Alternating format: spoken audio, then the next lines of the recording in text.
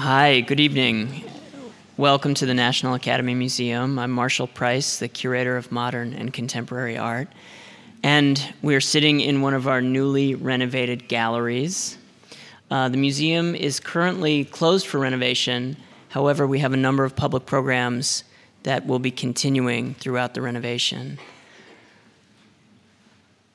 Before I introduce the moderator of tonight's panel, I would just like to remind everybody that the next review panel will be April 1st. And on April 13th, we have our Richard York Memorial Lecture with the distinguished curator Lowry Sims, who will be speaking on Stuart Davis. That event is free.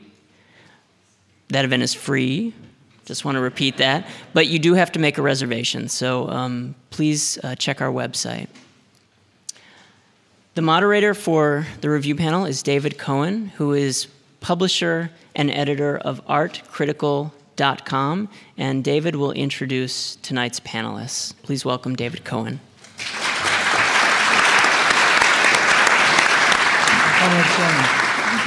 Thank you very much indeed. Thank you to the Academy for hosting us through their renovations. I don't think I've ever moderated a panel in a more freshly painted room.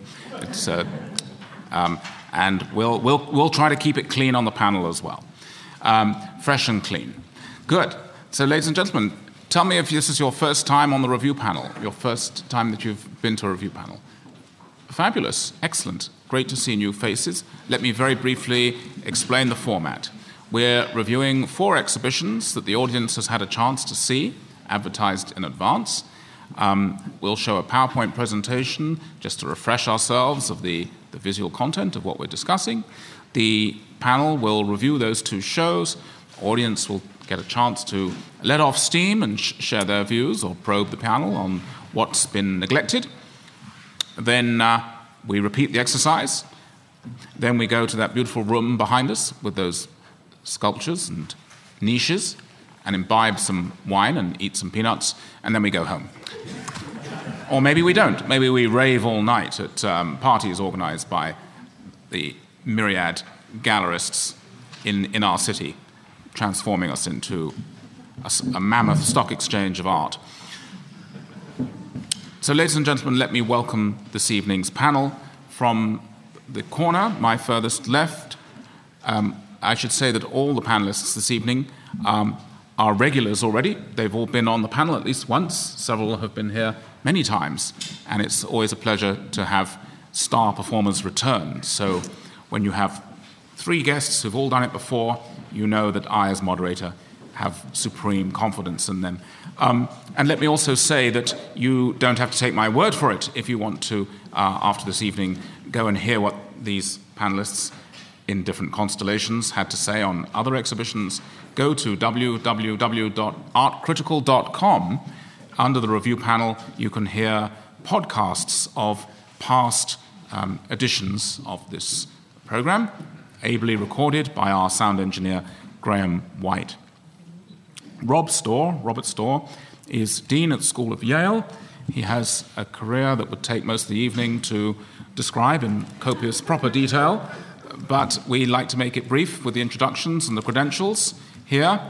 As a critic, his writings are still to be read in Frieze, and many other publications. He's former curator at the Museum of Modern Art and professor at the New York University Institute of Fine Art. Sarah Valdez is senior editor at the New Museum. She, for many years, was on the editorial staff at Art in America, where she still writes, among other publications. Joan Waltemath is director of the Hofburg School at the Maryland Institute College of Art in Baltimore. She is editor-at-large at Brooklyn Rail, and she is a contributing editor at artcritical.com. And as should be said of Rob Storr as well, Joan is a practicing artist. Ladies and gentlemen, please welcome your panel.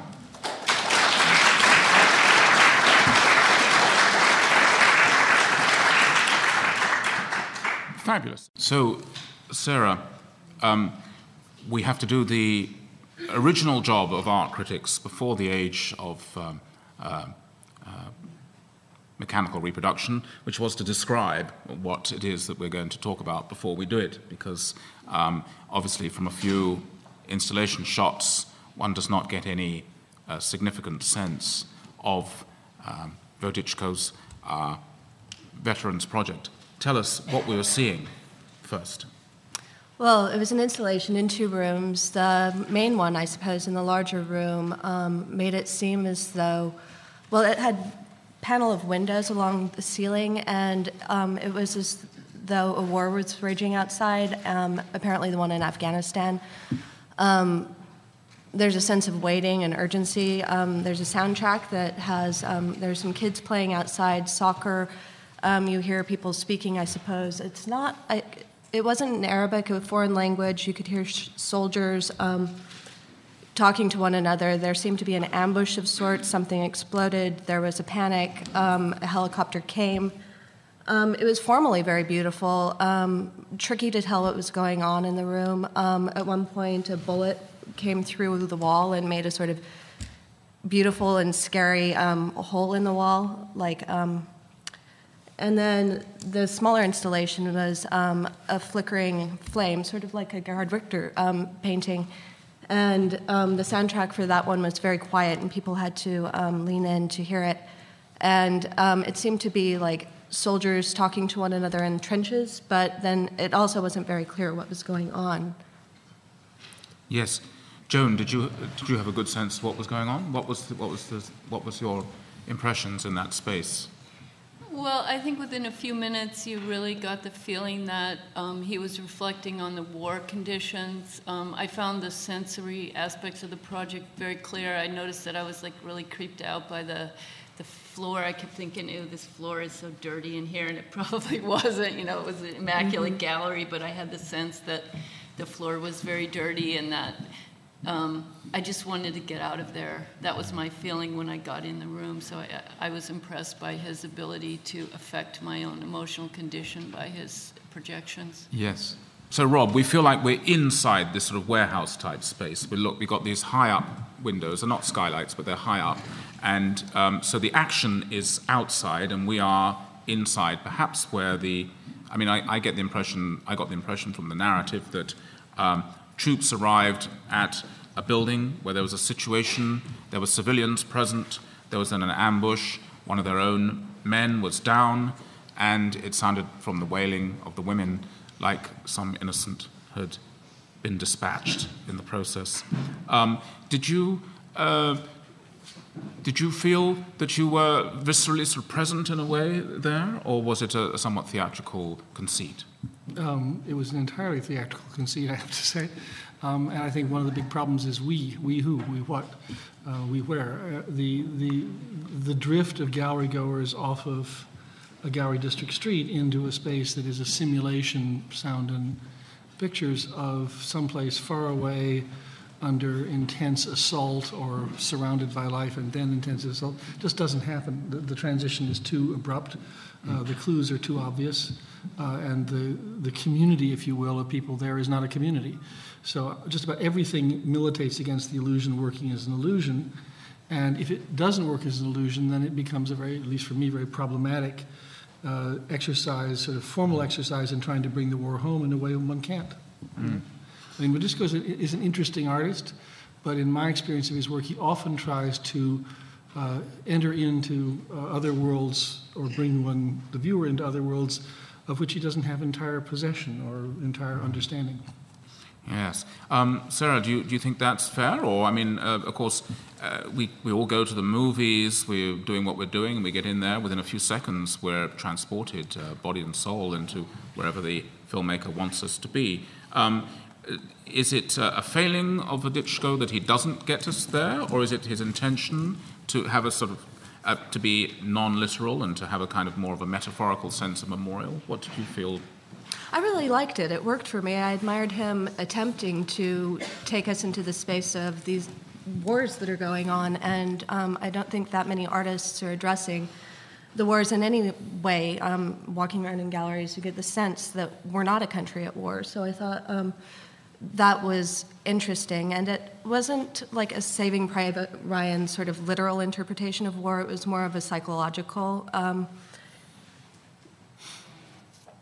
You couldn't tell if it was. It seemed like a psychic portrait of a soldier who had perhaps come home from the war, and it wasn't only the space that was happening outside of this warehouse. At a certain point, Obama's speech, when he decided to send more troops to Afghanistan, came on, and for me, that was a very poignant moment that brought back that sort of pivotal, or at least for me, turning point in his presidency, where he's kind of stopped making so much sense when he's sending more troops and escalating this war that he said in his campaign he wanted to end. So for me, it was timely.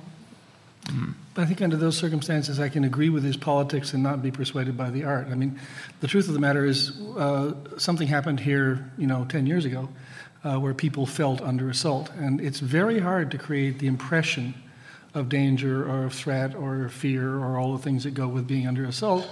And it's also a doubtful proposition to try to create that illusion when, on the one hand, there are people in the field of combat who experience it. On the other hand, we ourselves have felt it differently, but we felt it for real. So then the question of what is the degree of naturalism or the degree of suspension of disbelief or whatever it is that's required to make it successful as art sort of enters in. Mm-hmm. And I don't doubt his sincerity, but I honestly did not have a sense that even hit the threshold of participation that would be necessary for it to work as I think he intended it to.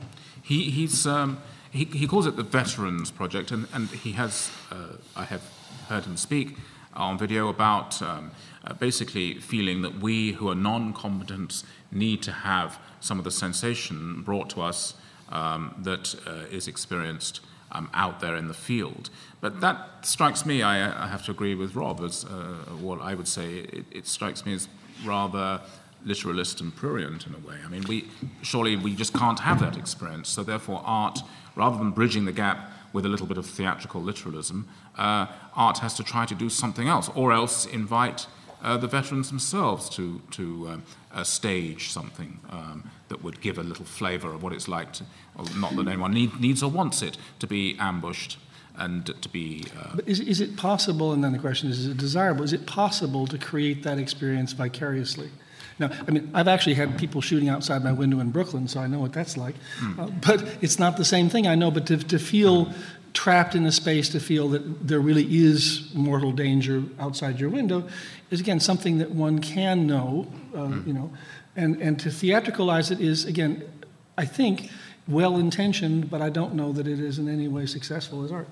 I took it actually in a very different way. I noticed when I was in there, and I was first confronted with a piece and was like, oh God, this war stuff again or whatever. I had this kind of resistance to it initially, and then I started to look at the piece in terms of not its ability to achieve a naturalistic effect, but rather how it was affecting me. And I felt my own resistance to wanting to think about the war, wanting to think about all the people who had died, wanting to think about my culpability as an American in supporting this war.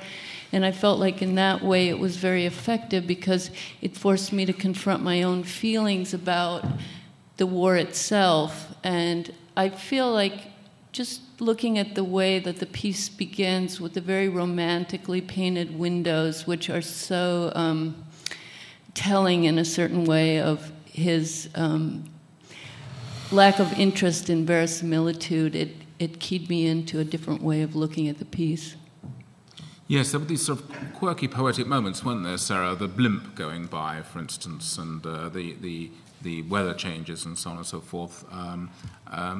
But it was very hard, I found, that to get away from a sense of there being actors. I mean, yes, we got the quote from Obama, but the actual voices of soldiers and of civilians sounded like middling to fair professional actors, rather than any sense of. Now, is that okay in the circumstances?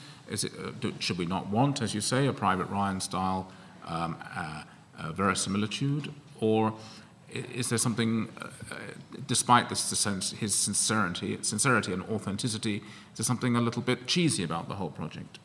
I didn't find it cheesy at all.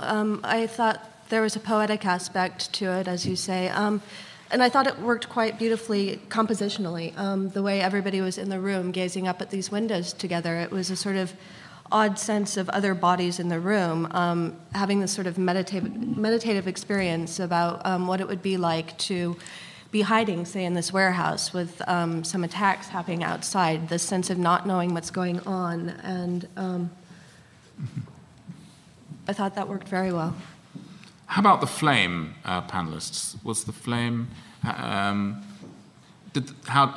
was there some space between the two, conceptually or spiritually, between the flame, which is, as Sarah mentioned, Richter, thinking of something, a vanitas or a meditative moment, or and then we have the more dynamic event in the main gallery. So is it just here's a show and these are two works, or did this really hang together in any way, in any convincing way, as a unified experience? Joan? Well, I think thematically it holds itself together really well when you think about the kind of eternal flame for people that have been killed in the war. So that's how I took it. I didn't really spend a lot of time with that piece. It seemed more of a sort of iconic note that was sounded within the exhibition.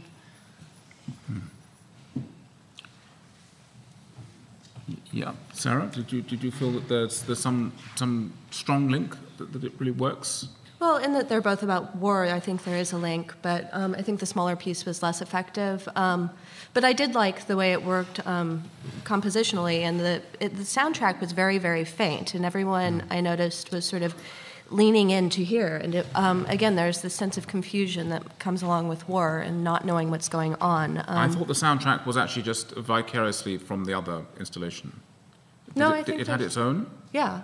It was super quiet. Okay.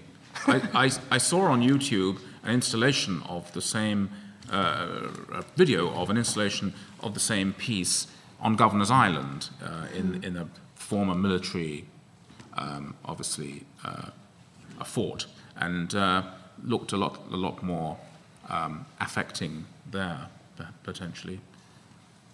I mean, I think basically it's very, very difficult to make war art about war. Very difficult. And there are all kinds of ways you can fail. There are relatively few ways that you can succeed, and the history of art doesn't have very many of them. And even the ones that succeed end up being quite debatable. I, for one, am a fan of Leon Golub and also of Nancy Spiro, and I think both of them dealt with these subjects very effectively and in quite different ways. But there are many people who disagree with me, so the conversation about why it succeeded and why it failed is productive. I don't think the debate about this one, and so far we sort of are in evidence on this, will raise to the level where we will actually understand something different about either this war or war in general under present circumstances. And maybe that's part of the problem. You know, we should be more passionately engaged with the piece, more, a split over why it is good or why it is bad. But if it's sort of to be respected for its sincere intent, and then a kind of split decision on whether it's effective or not, that's not very much of an indicator. Or maybe it's an indicator of the fact that people's politics in this war have been worn down to the point that people don't really know what to say anymore. But it must be said that past wars have generated superb, great works of art, Some. transformative. Some. Well, many. I mean, from Assyrian bas-reliefs right through to the First World War, whether it's Otto Dix responding to it or Paul Nash. These are some of the greatest art of the second decade of the 20th century.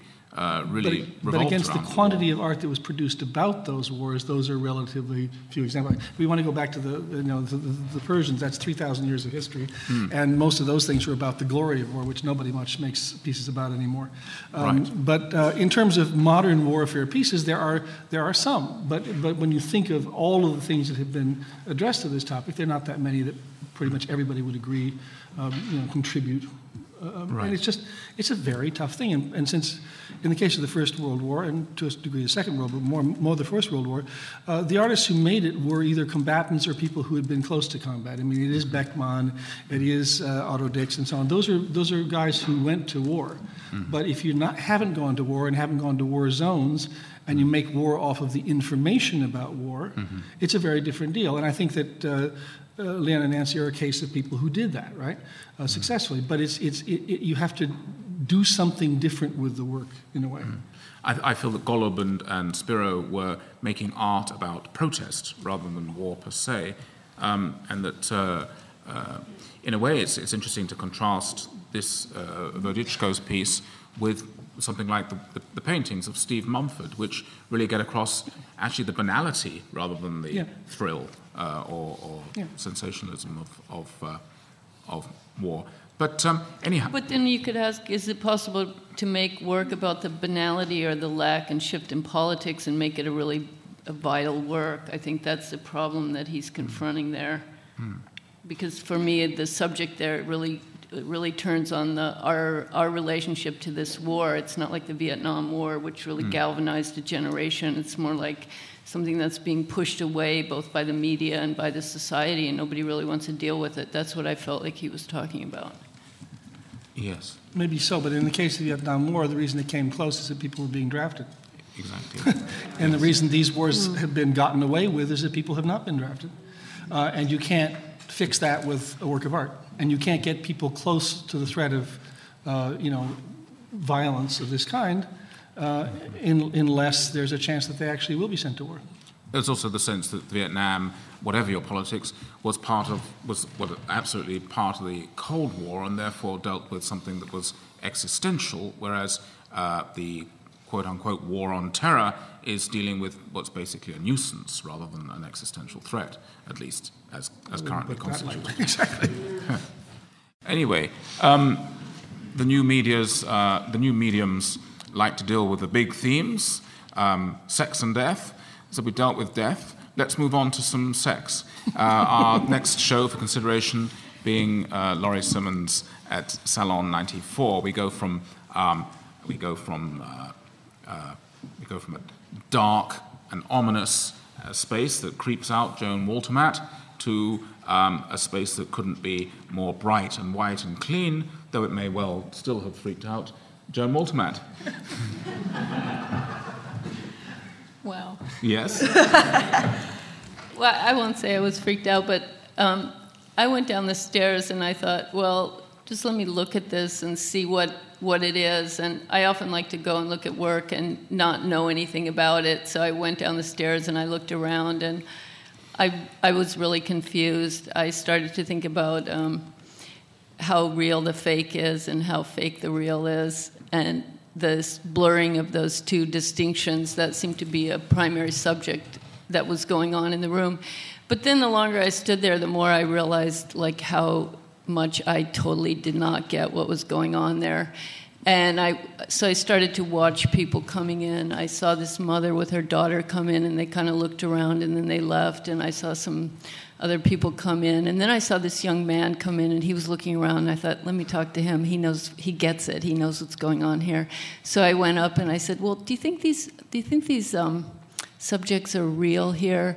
And then he informed me that these were the high-end Japanese sex dolls, and I just realized how out of it I was. Well, I fear I may have been out of it myself, because I felt these were. At first, I thought, oh, she's quite a nice girl, and then I thought, hang on a minute, something odd is going on here. I thought, oh, how brilliant! This makes total sense, because Simmons has been so concerned with dolls' houses and fabricating the furniture and so on and so forth. And now she's doing something very interesting, almost a la Cindy Sherman. She's got a very doll-like model, and she's actually attached some bits of plastic to this doll-like model's arms so that it looks like a doll. And it's unfortunately only I didn't have any young men to interrogate, so it was only when I read the press release that I realized I'd been made a monkey of.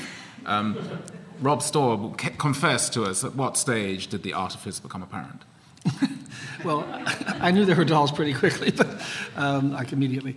I'm an admirer of Laurie's work, and I've watched it for years, and I must say this show didn't make any sense to me.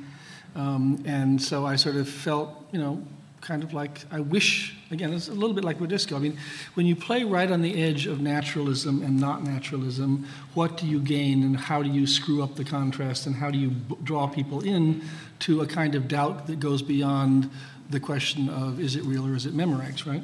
I think that in this case, the seduction, if you will, of the photography was not sufficient to actually seduce you into the fantasies attached to these dolls.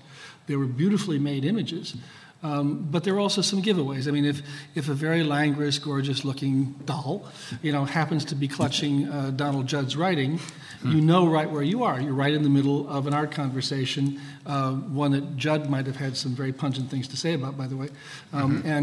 You're out of it before you're in it, practically. And so I saw a series of conceits or devices or ways of working with which I was familiar, but that seemed somehow or other not to be creating a tension within the experience of the work.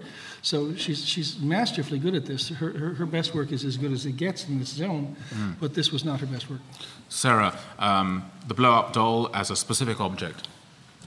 Well, you can't really get much more of an object than that. I mean, this life-size woman that can't speak, she's literally an object. It's, I think, very overdetermined in that regard. She poses this doll in positions that it's sort of like a sense of deja vu, like you've seen it before somewhere. She's got, the wedding dress on, sitting in a windowsill, or the sort of ingenue out in the snow. And I thought that was part of the show that worked for me, actually, the realization, like I was bored with it before I had seen all of it, but the sense that it was all sort of already in my mind was interesting to me.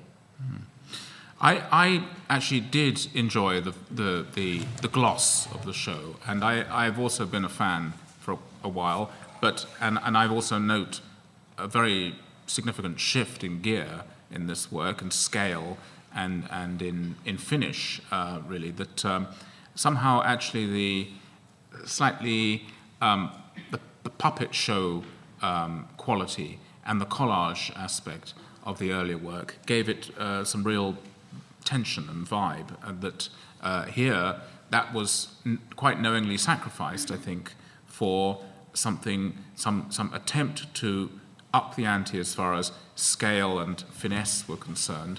I don't know if she quite pulls it off, but I sort of found myself enjoying the attempt. On the other hand, one thing that did strike me was that yes, the object is imported from Japan, so that's a literal fact, it's from Japan.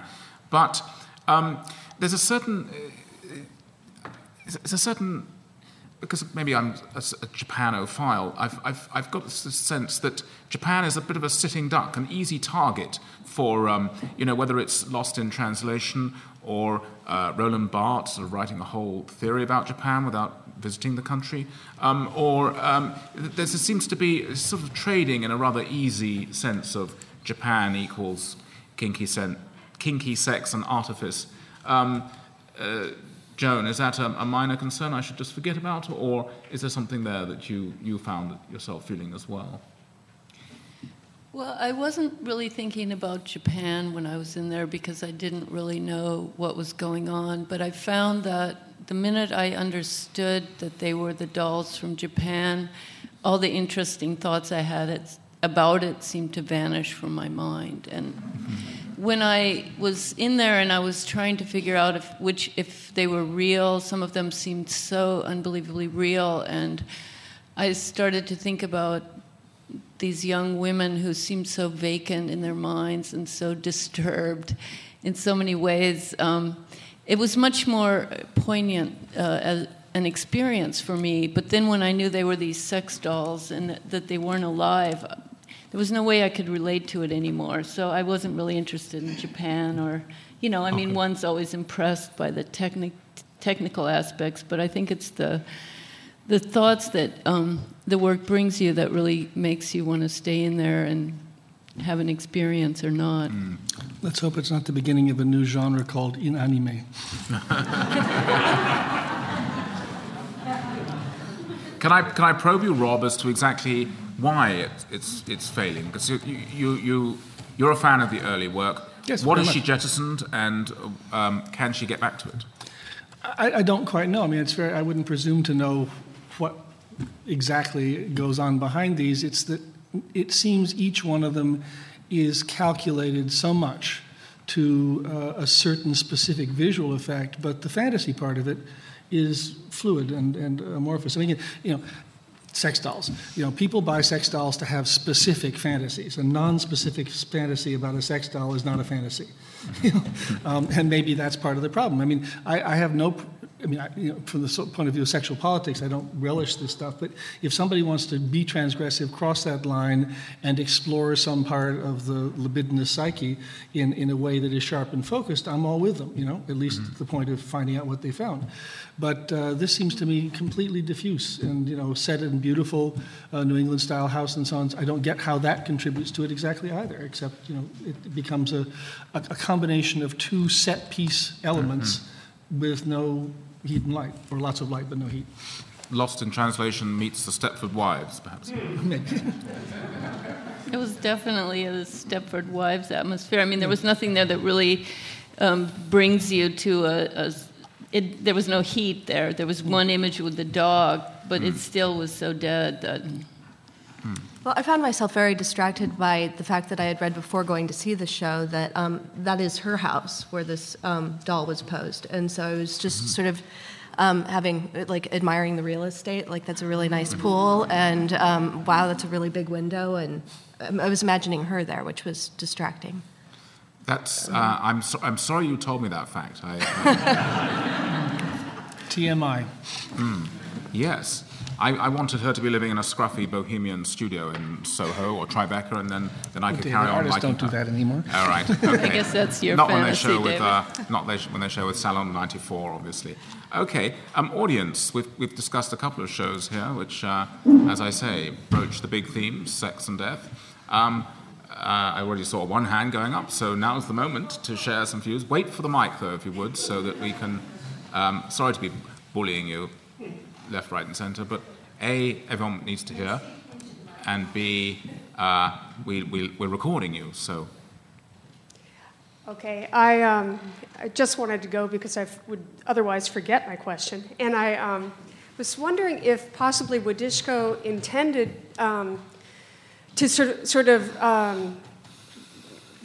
maybe mention the fact that veterans are invisible in our culture, because, and that's what I got from that show, that they weren't even seen or thought about, because of our government's policy with how we treat veterans, You guys would know, because I don't know enough about Wadishko.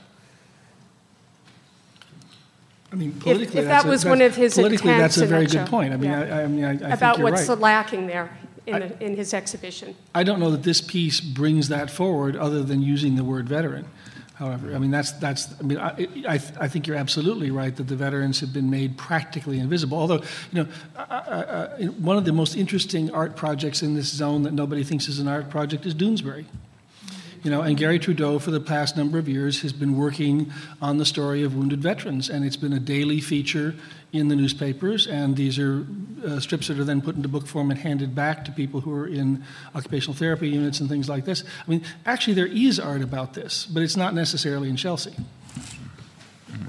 Yes, it's also almost has outsider art category, but status, but there's a vast amount of art produced either for whatever motivation and in whatever setting, sometimes therapeutic, by veterans. So that may well be a fecund source for when historians do look for art that tells us something about war in this epoch. Anyone else on Vodichko, first of all? It'd be nice to keep it focused there behind you. Hi. I saw it differently, that piece. When I worked into the room, I felt like the viewer was like the civilian. And I thought it had commented on the heart and the soul and the psyche of the civilian. There are many people in these countries, they were bakers, they just want to bake their bread, have their dinner, have their breakfast. The next thing they know, their country is invaded. They want nothing to do with politics, they just want to live their lives. And that's how I felt as a viewer coming in there.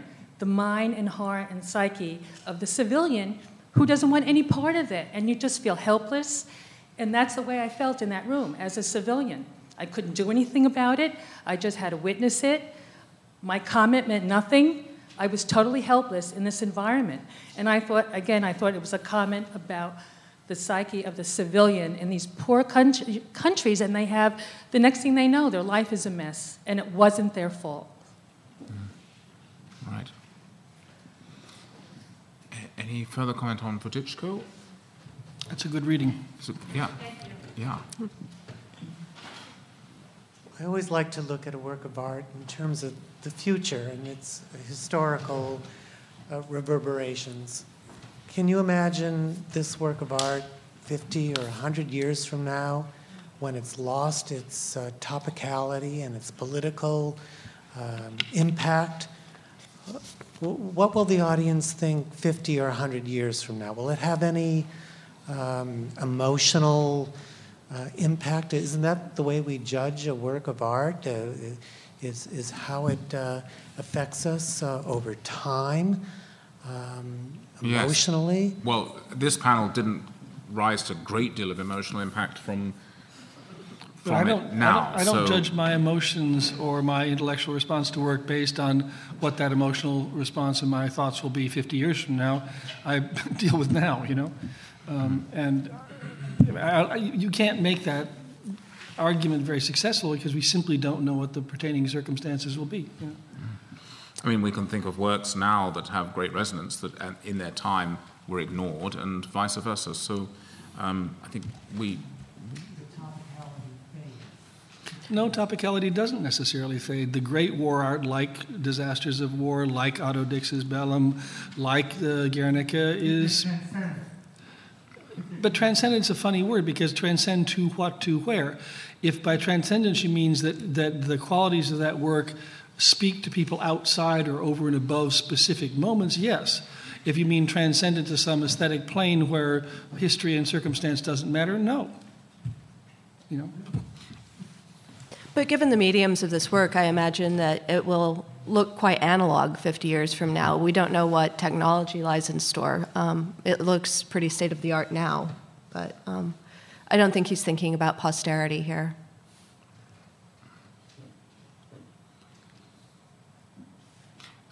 So Laurie Simmons was the second exhibition we talked about, the Japanese doll and the perfect bourgeois setting of Laurie Simmons' home, apparently.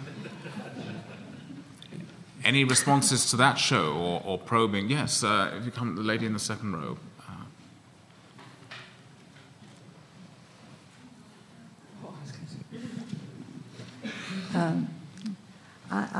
I recognize that the dolls were artificial. I mean, that the subjects were artificial, and that they were made in Japan. But I didn't know that they played a role as sex dolls, so that I could just relate to them as surrogates for young women.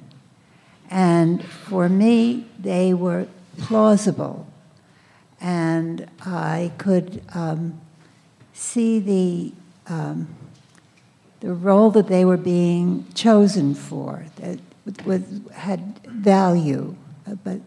And I could even identify with the vacancy and the meaninglessness of the images that they were portraying.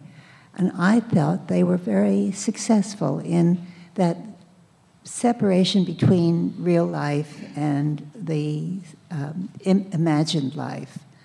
I know young women who are vacant and empty and real. And they could be portrayed in a similar fashion. Not all the images were successful, but I began to identify and felt a certain empathy for the roles that they were portrayed. And so I felt it was successful in that respect.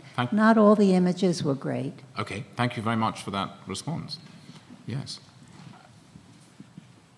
I mean, of course, I think it could fairly be pointed out that the Japanese sex doll didn't just happen from culturally from nowhere or just from the sex industry. I mean, the Japanese sex doll is still a doll, and it's still Japanese, so it comes out of the Benruki tradition, and therefore it sort of goes in and out of sex. If the doll starts in a non-sexual place, happens to have been turned into a sex object, and then is used in a non-sex way by an artist, or a barely sex way by an artist, then it's just completing a cycle in a way.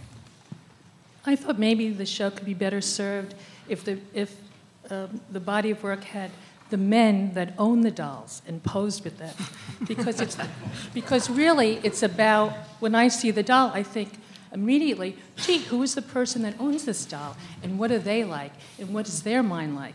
That would be wonderful. If they could pose together, it would have been a great show. But it was But Laurie. it's owned by Laurie Simmons, though. So where's Ken? We've got Barbie, but where's Ken? I could respond to this woman in the second row. I don't know what your name is, but the question that arose for me, and I had a kind of similar thought when I was looking at them, is whether that vacant emptiness that you perceive in those dolls, that you're saying that you've seen in other women, is a result of being objectified or not, and if that was what she was driving at with that show, that is a result of being objectified as a woman. That crossed my mind. I found that was one of the more interesting things that I was thinking about before I realized the doll issue. Yes, the lady in the third row. I'm not Japanese, but I'm Asian, and I just moved back to New York after 7 years living in Italy. And boy, was I objectified. I am afraid to go see this show because I think I would be so angry. Really. And I think we need to address why is it a geisha? Why is it an Asian woman? And why is she sitting in a European, home? That's also an element that, needs to be addressed. Yes. Yes.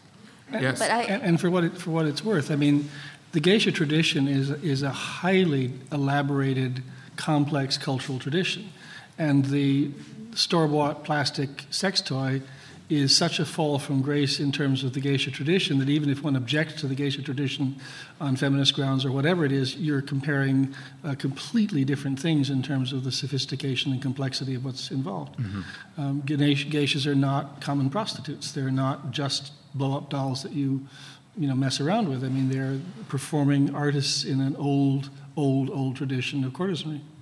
But this is a very high, I agree with you completely, but this is a very high-end doll that she has, she's paid a lot of money for this doll. And no, I knew that might arouse a laugh, but I didn't say it for a laugh. I did actually, no, I don't have this particular model, no. I think the fact that she's got the certificate and that it was extremely expensive, it was shipped to her from Japan, she got a second one. She has made a whole, obviously fetishistic and but also, of course, tongue-in-cheek, but nonetheless sort of real scenario out of adopting this doll as a sort of daughter.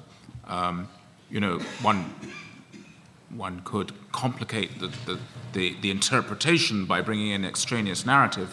The artist is sort of very much thrust into the public arena by her daughter making her film about her, and this being a sort of a daughter who can be obviously superlatively easily controlled.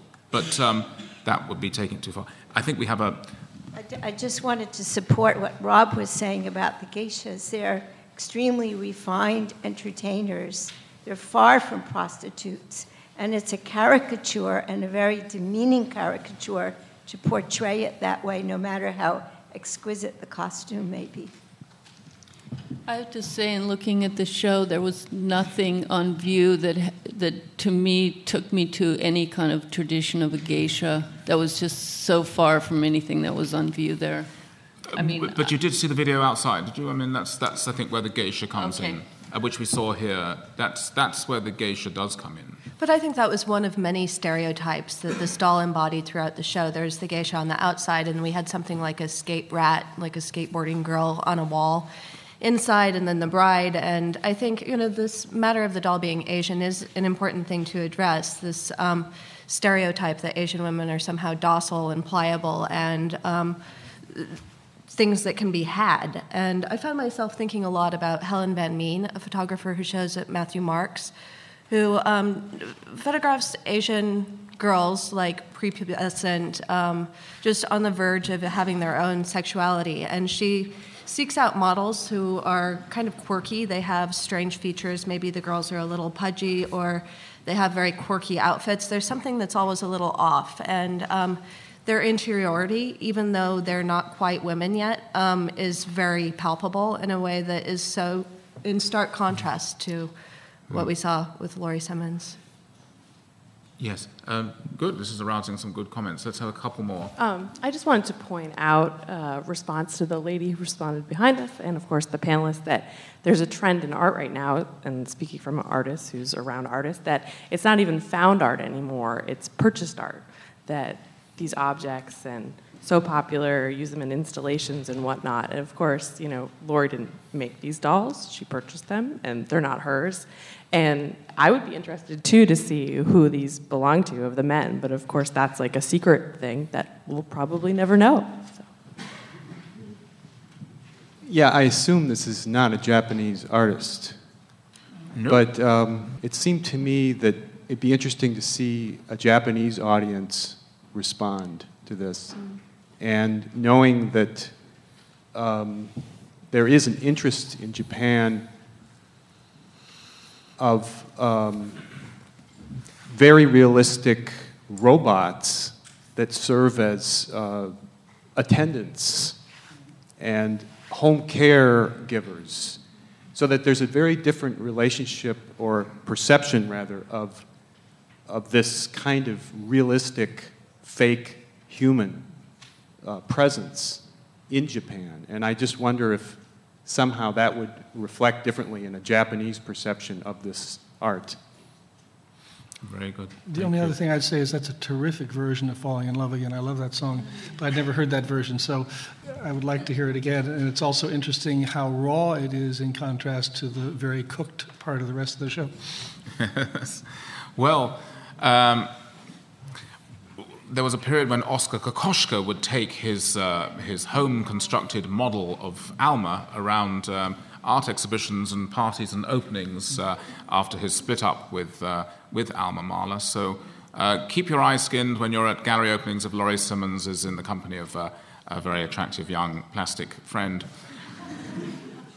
Just to make the point then, very briefly, that it's rather charming, I think, that when the city is absolutely chock-a-block, either with chock-a-block with young artists and fairs devoted to young art and nascent careers and a sort of frenzied hunt for youth, and that we have a panel that just coincidentally seems to have homed in on the mature artist. The average age is probably, the median age is probably somewhere in the mid to late 60s of tonight's artists.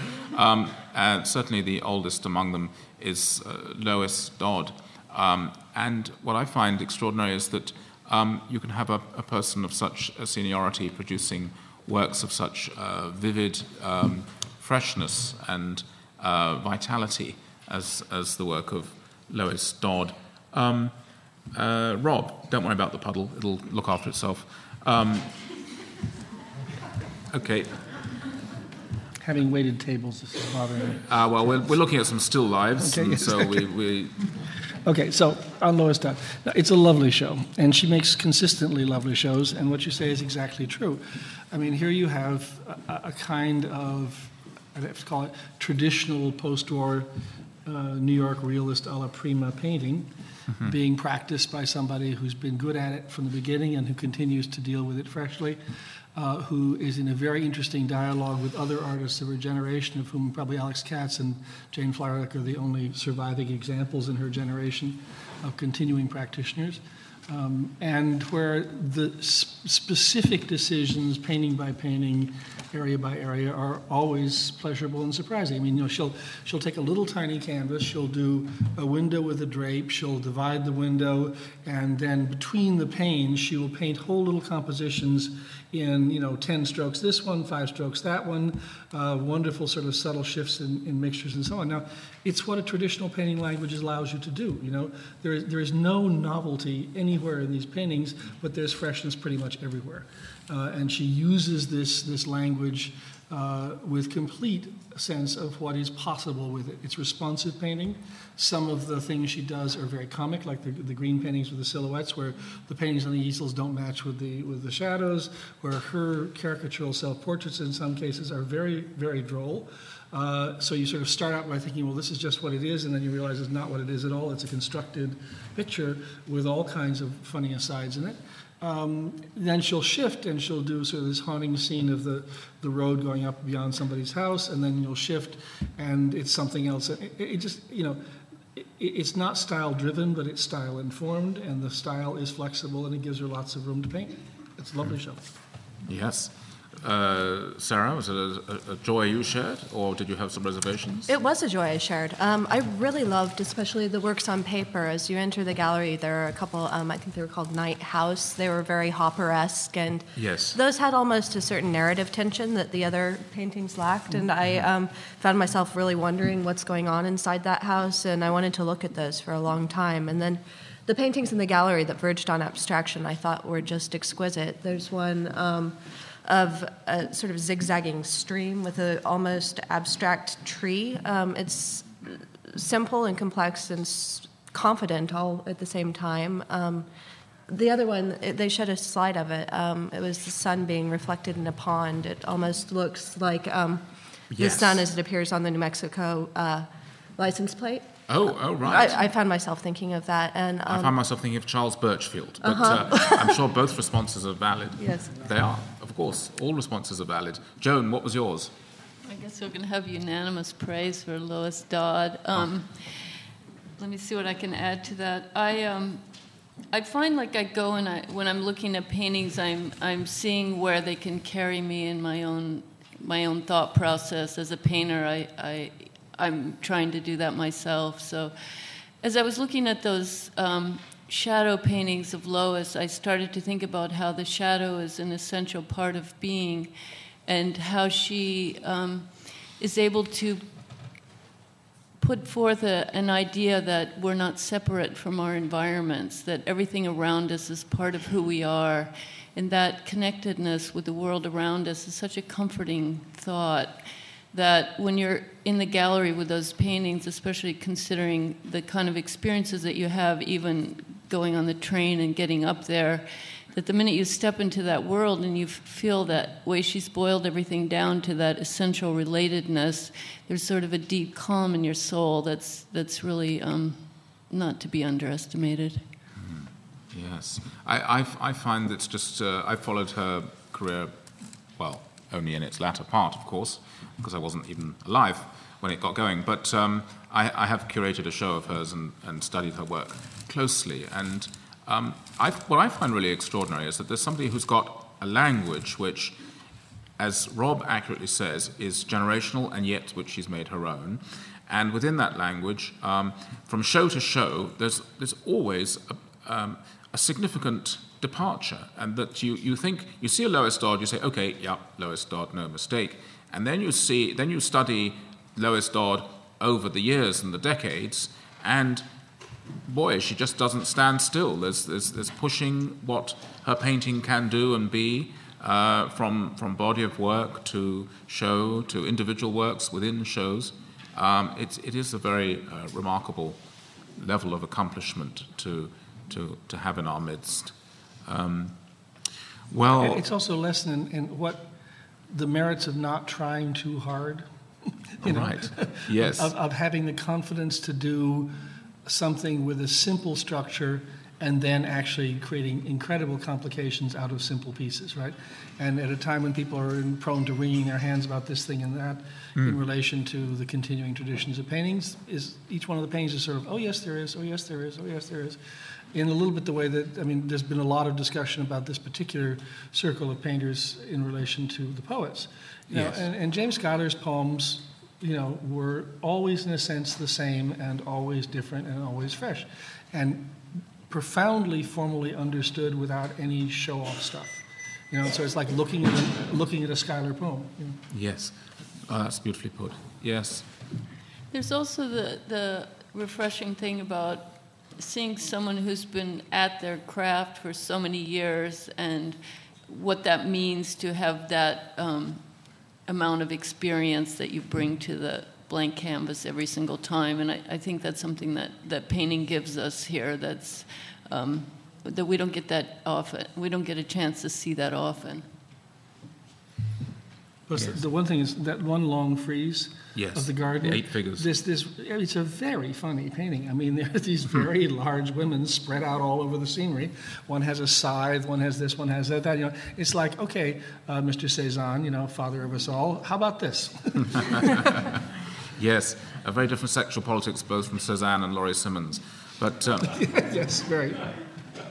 Zaftig versus something, I don't know. Was that purposeful on your part, David? What? Was that a purposeful contrast on your part? Oh, putting those two together? No. Yes. Well, no. These curators always claim absolute intentional credit for any juxtaposition that works, but no, they're just there because they're both strong and interesting shows. Well, alas, if we could only have a fifth panelist who despises Lois Dodd, we could extend this conversation a little bit, but I think it's better if we actually move on to Phelan. And very, very interesting comparison here, I think, between two painters who each in their way could be called traditional, and yet their traditions are so different and so dislocated in time in different ways. Perhaps we'll actually have more to say about Dodd when we actually apply our attention to Phelan. Let me kick off with Phelan and just say that I'm really just a little flummoxed and intrigued by her work.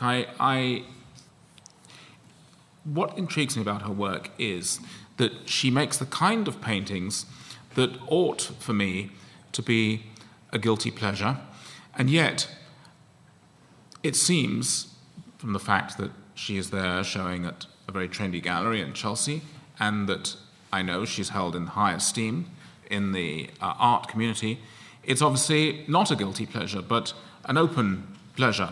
And so, therefore, I wonder what is going on, or rather, I think, gosh, there's something else going on from whatever it is that I'm quietly enjoying about these pictures.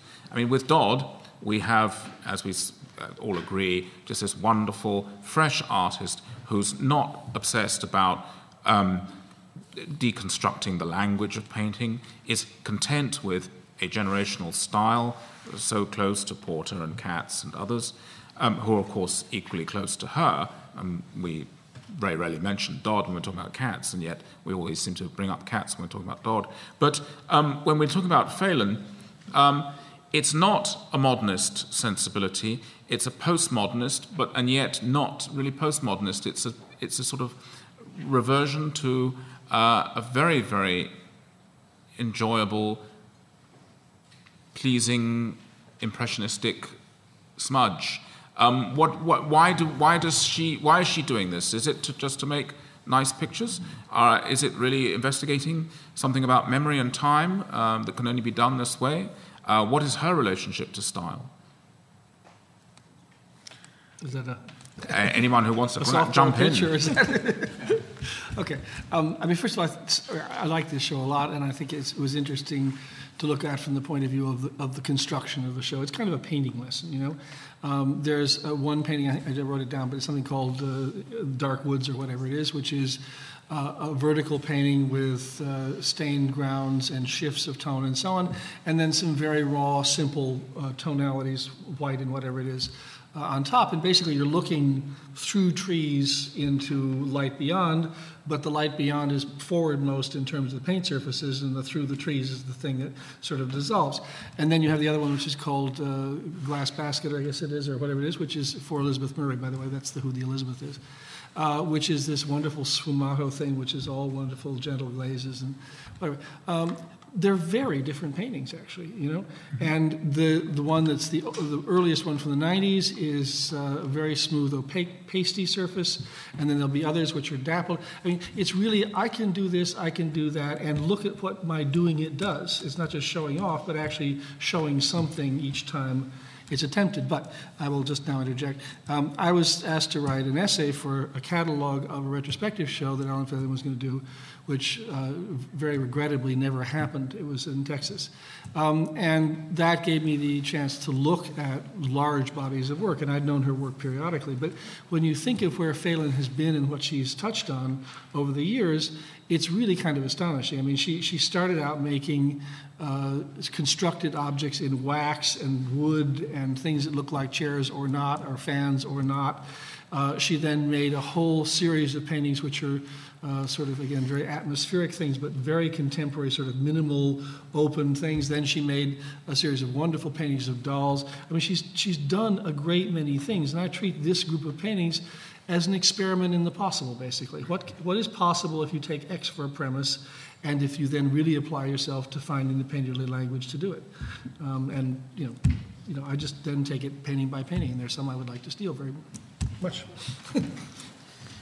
Sarah, are there ones you want to steal, and do you have an interpretation for us? Do they make a sense for you? Some more than others. I would like to steal. I loved the paintings downstairs so much more than the ones upstairs. And just in terms of subject matter, upstairs we had mantles with vases of flowers, and I found the subject matter there less interesting than the painting, which was gorgeous. I found myself looking very closely at them, wondering how they were made. There were so many layers, and so much patience was in evidence with her process. And downstairs were bigger landscapes, some verging on abstraction, and they really invited super close viewing. And I thought it was so interesting that she left the bristles from her paintbrush on the surface of the painting, and it was almost, to me, a nod to this tactile experience of creating these.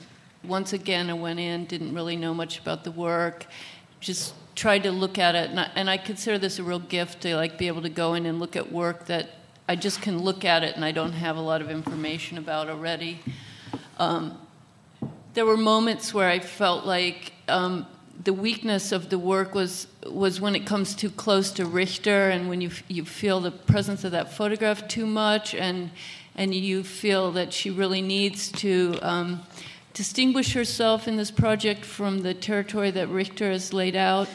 But the longer I stayed in the gallery, the more I began to see how she was doing that. And I felt where she succeeded was on a very personal level when she begins to paint the photographs that her father took, and she starts to carve out a space that exists really in time, or I should better say a frame that exists in time, where she's going back through the view of her father, her forebears, and she somehow makes you think about what it means to capture a frame in time.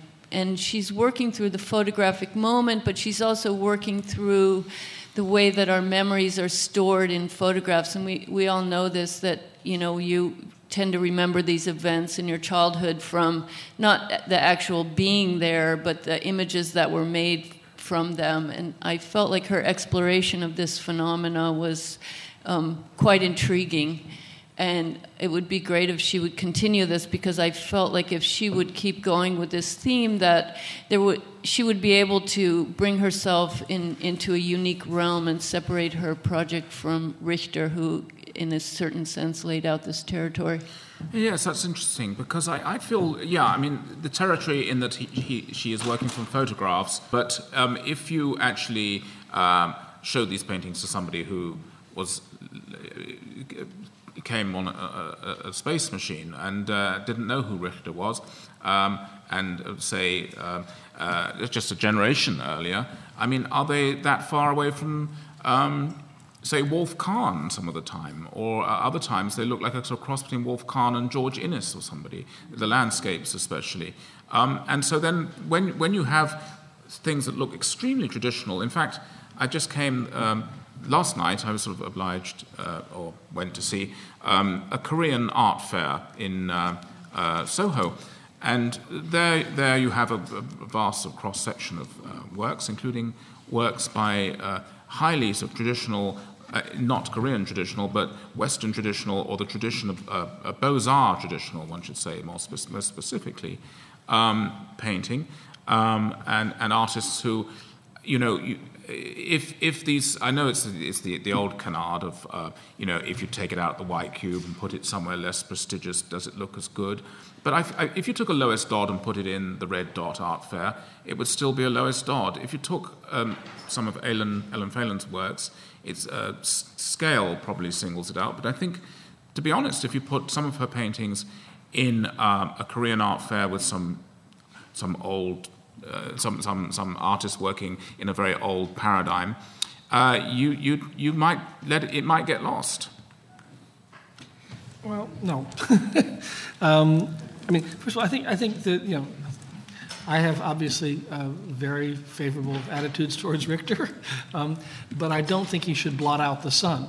And I think also the thing that he is doing has a poetics and has a philosophical orientation which is palpable in the work, that is so different from the ones that others have, which are also palpable in their work, that after one notices the similarities, one begins really to think about the differences. I mean, Richter is a destroyer, and he is a destroyer who, in a sense, does not succeed in his enterprise, and therefore what you have is the residue of possibility within pictures, sometimes powerfully evocative, sometimes painfully so, but he is not somebody who's essentially trying to bring back a tradition or evoke something that seems to belong to the past. I think Ellen is, in a positive way. She's a kind of romantic. And I think these paintings are made with sort of a great love of the medium and also a lack of embarrassment at the idea of making a ravishing picture of a certain kind. They're also, most of them, fairly indirect. They're layerings, they're surfaces, they're things that do not result from the alla prima painting of the kind that Lois does. So it's really a different tradition. This is the territory of Degas rather than the territory of Cézanne or Van Gogh or whatever it is. So that just in the technique you're getting something very different.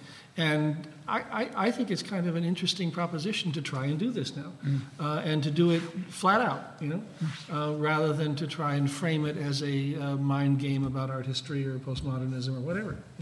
But even the very best moments I had with the show, it then brought to mind somebody like Sir William Nicholson, a British artist of the early 20th century, who painted as if the 19th century and the 20th century barely happened. I mean, Corot was the most modern artist for him, and Rembrandt was his preference. So, and others. So,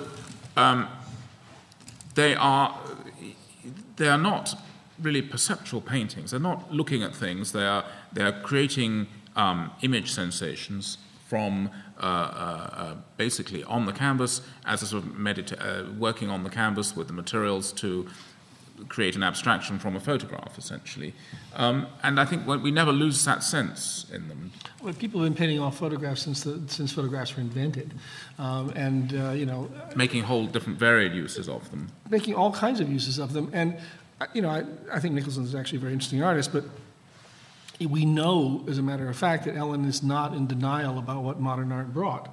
So therefore, it's a question of why would one choose to do this at this particular time with this language? And maybe the person who just walks in off the street and sees a painting doesn't know any of that and possibly could get confused about what the intention is. But I think there's enough in the paintings, and particularly in the show. I mean, the inclusion of that early 1990s paintings is clearly an acknowledgement within her own history of a modernist adaptation to or of the sort of romantic landscape. And then there are others that are kind of romantic landscapes, you know?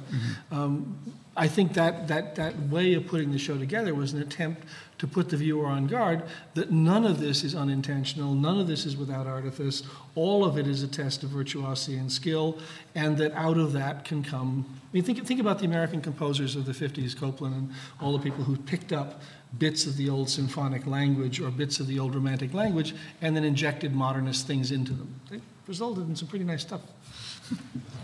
I think the best of her paintings are the ones that really oscillate between your reading of them as an abstraction where you're able to let go of the image and then you're able to pull back the image so that those two forms have equal weight. I found those engaged me because they kept moving, they were alive, and they escaped that problem of kind of romantic landscape. And the ones which didn't move there so much or weren't able to, their formal elements weren't strong enough or weren't articulated in such a way to allow them to be read as abstractions. For me, I spent less time with them. I found they sort of became stilted after a while. I would just add this, you know, remember not so very long ago when people said that, and they said it from a couple of different vantage points, that painting was a male activity. And some people were told that they shouldn't paint, if they were women, because it's a male activity, and other people told there was no point because men own it already, you can't get into the game, right? So it's interesting to see, you know, an older woman like Lois Dodd, somebody in her early 60s like Ellen, somebody else like Pat Steer across the way who's generationally the same. And if you look all across town, there are lots of painting shows of great variety by lots of women of quite an array of ages. And the gender politics of painting have just changed, you know. Oh, well, I don't doubt there's anyone who's going to disagree or want to take issue with that. I mean... But there was a time when this was a heated issue, and what's happened is that the evidence has mounted to the point that even those people who would like to fight that battle have just given up. Good. I'm glad they have. I mean, I don't know, to be honest, why that comes up now, because, I mean, to me, the issue isn't about gender, it's about style. And the pleasures, I mean, it's an immensely pleasurable exhibition, but it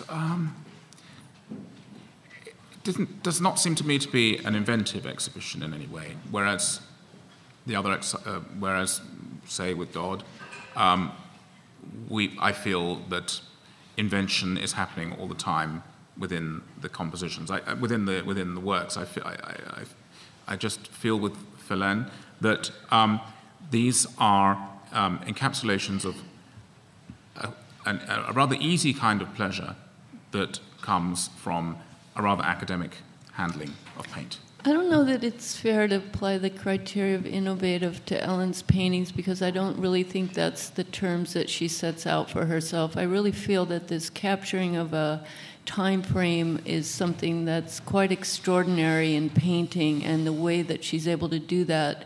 The painting that really struck me and kind of brought me to this idea before I read the press release was the painting which has a vase of flowers in the front, and then in the background there's a sort of black and white table window sitting in the back.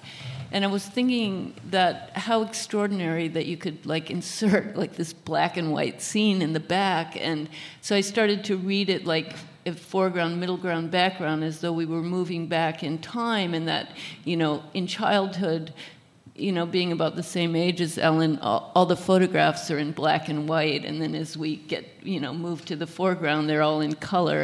And you know, I mean, one could say that's innovative, but I feel that kind of innovation that you're looking at in Lois Dodd isn't the criteria to apply to Ellen's work.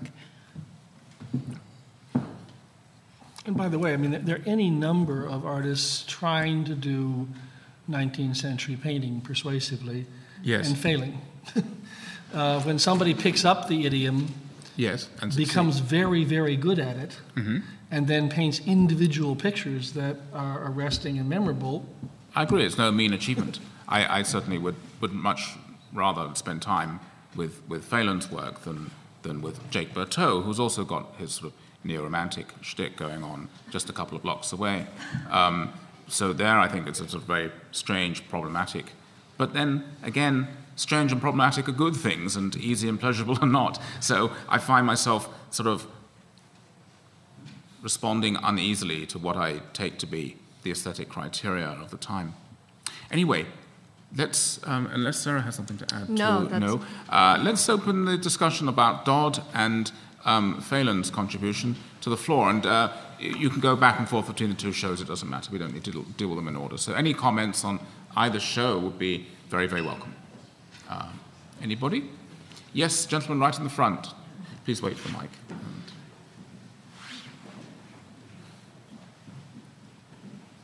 Just a comment about the Phelan show. I found the pieces, especially as they got more blurry, that they reminded me of early Rothko. Okay. Not so much Richter, but early Rothko, pre-1949. Yes, the surrealist phase. Yeah, fantastic. Okay, thank you. Anyone else on Dodd or Phelan? I just wanted, we sometimes talk about the installations, and I don't know what's happening at that Grunert Gallery that doesn't get finished, but I don't think that they did her a favor with that weird khaki green that the paintings downstairs were forced to be hung against. Okay. The bunker effect. I thought it gave it real edge, but there you are. It's each to their own on that score. More comments? Or panel, any comments on the installations of those two shows? I felt the same. It gave it a kind of edge, and I thought it mirrored beautifully the kind of open-ended approach that she has to her work that's not all tied up in a nice little package for everyone. And I would just throw this in, not to flatter David, but actually to compliment him, which is there are not very many places in this town where you can talk about paintings like this, or where they get discussed in a public forum. This is not what people are mostly being addressed with, and it's nice that one can, because it is not just about honor due to people in a sentimental way. These are living, breathing artists making living, breathing paintings, and it's good that we can have something to say about them. Fantastic. Great. So that's a wonderful note.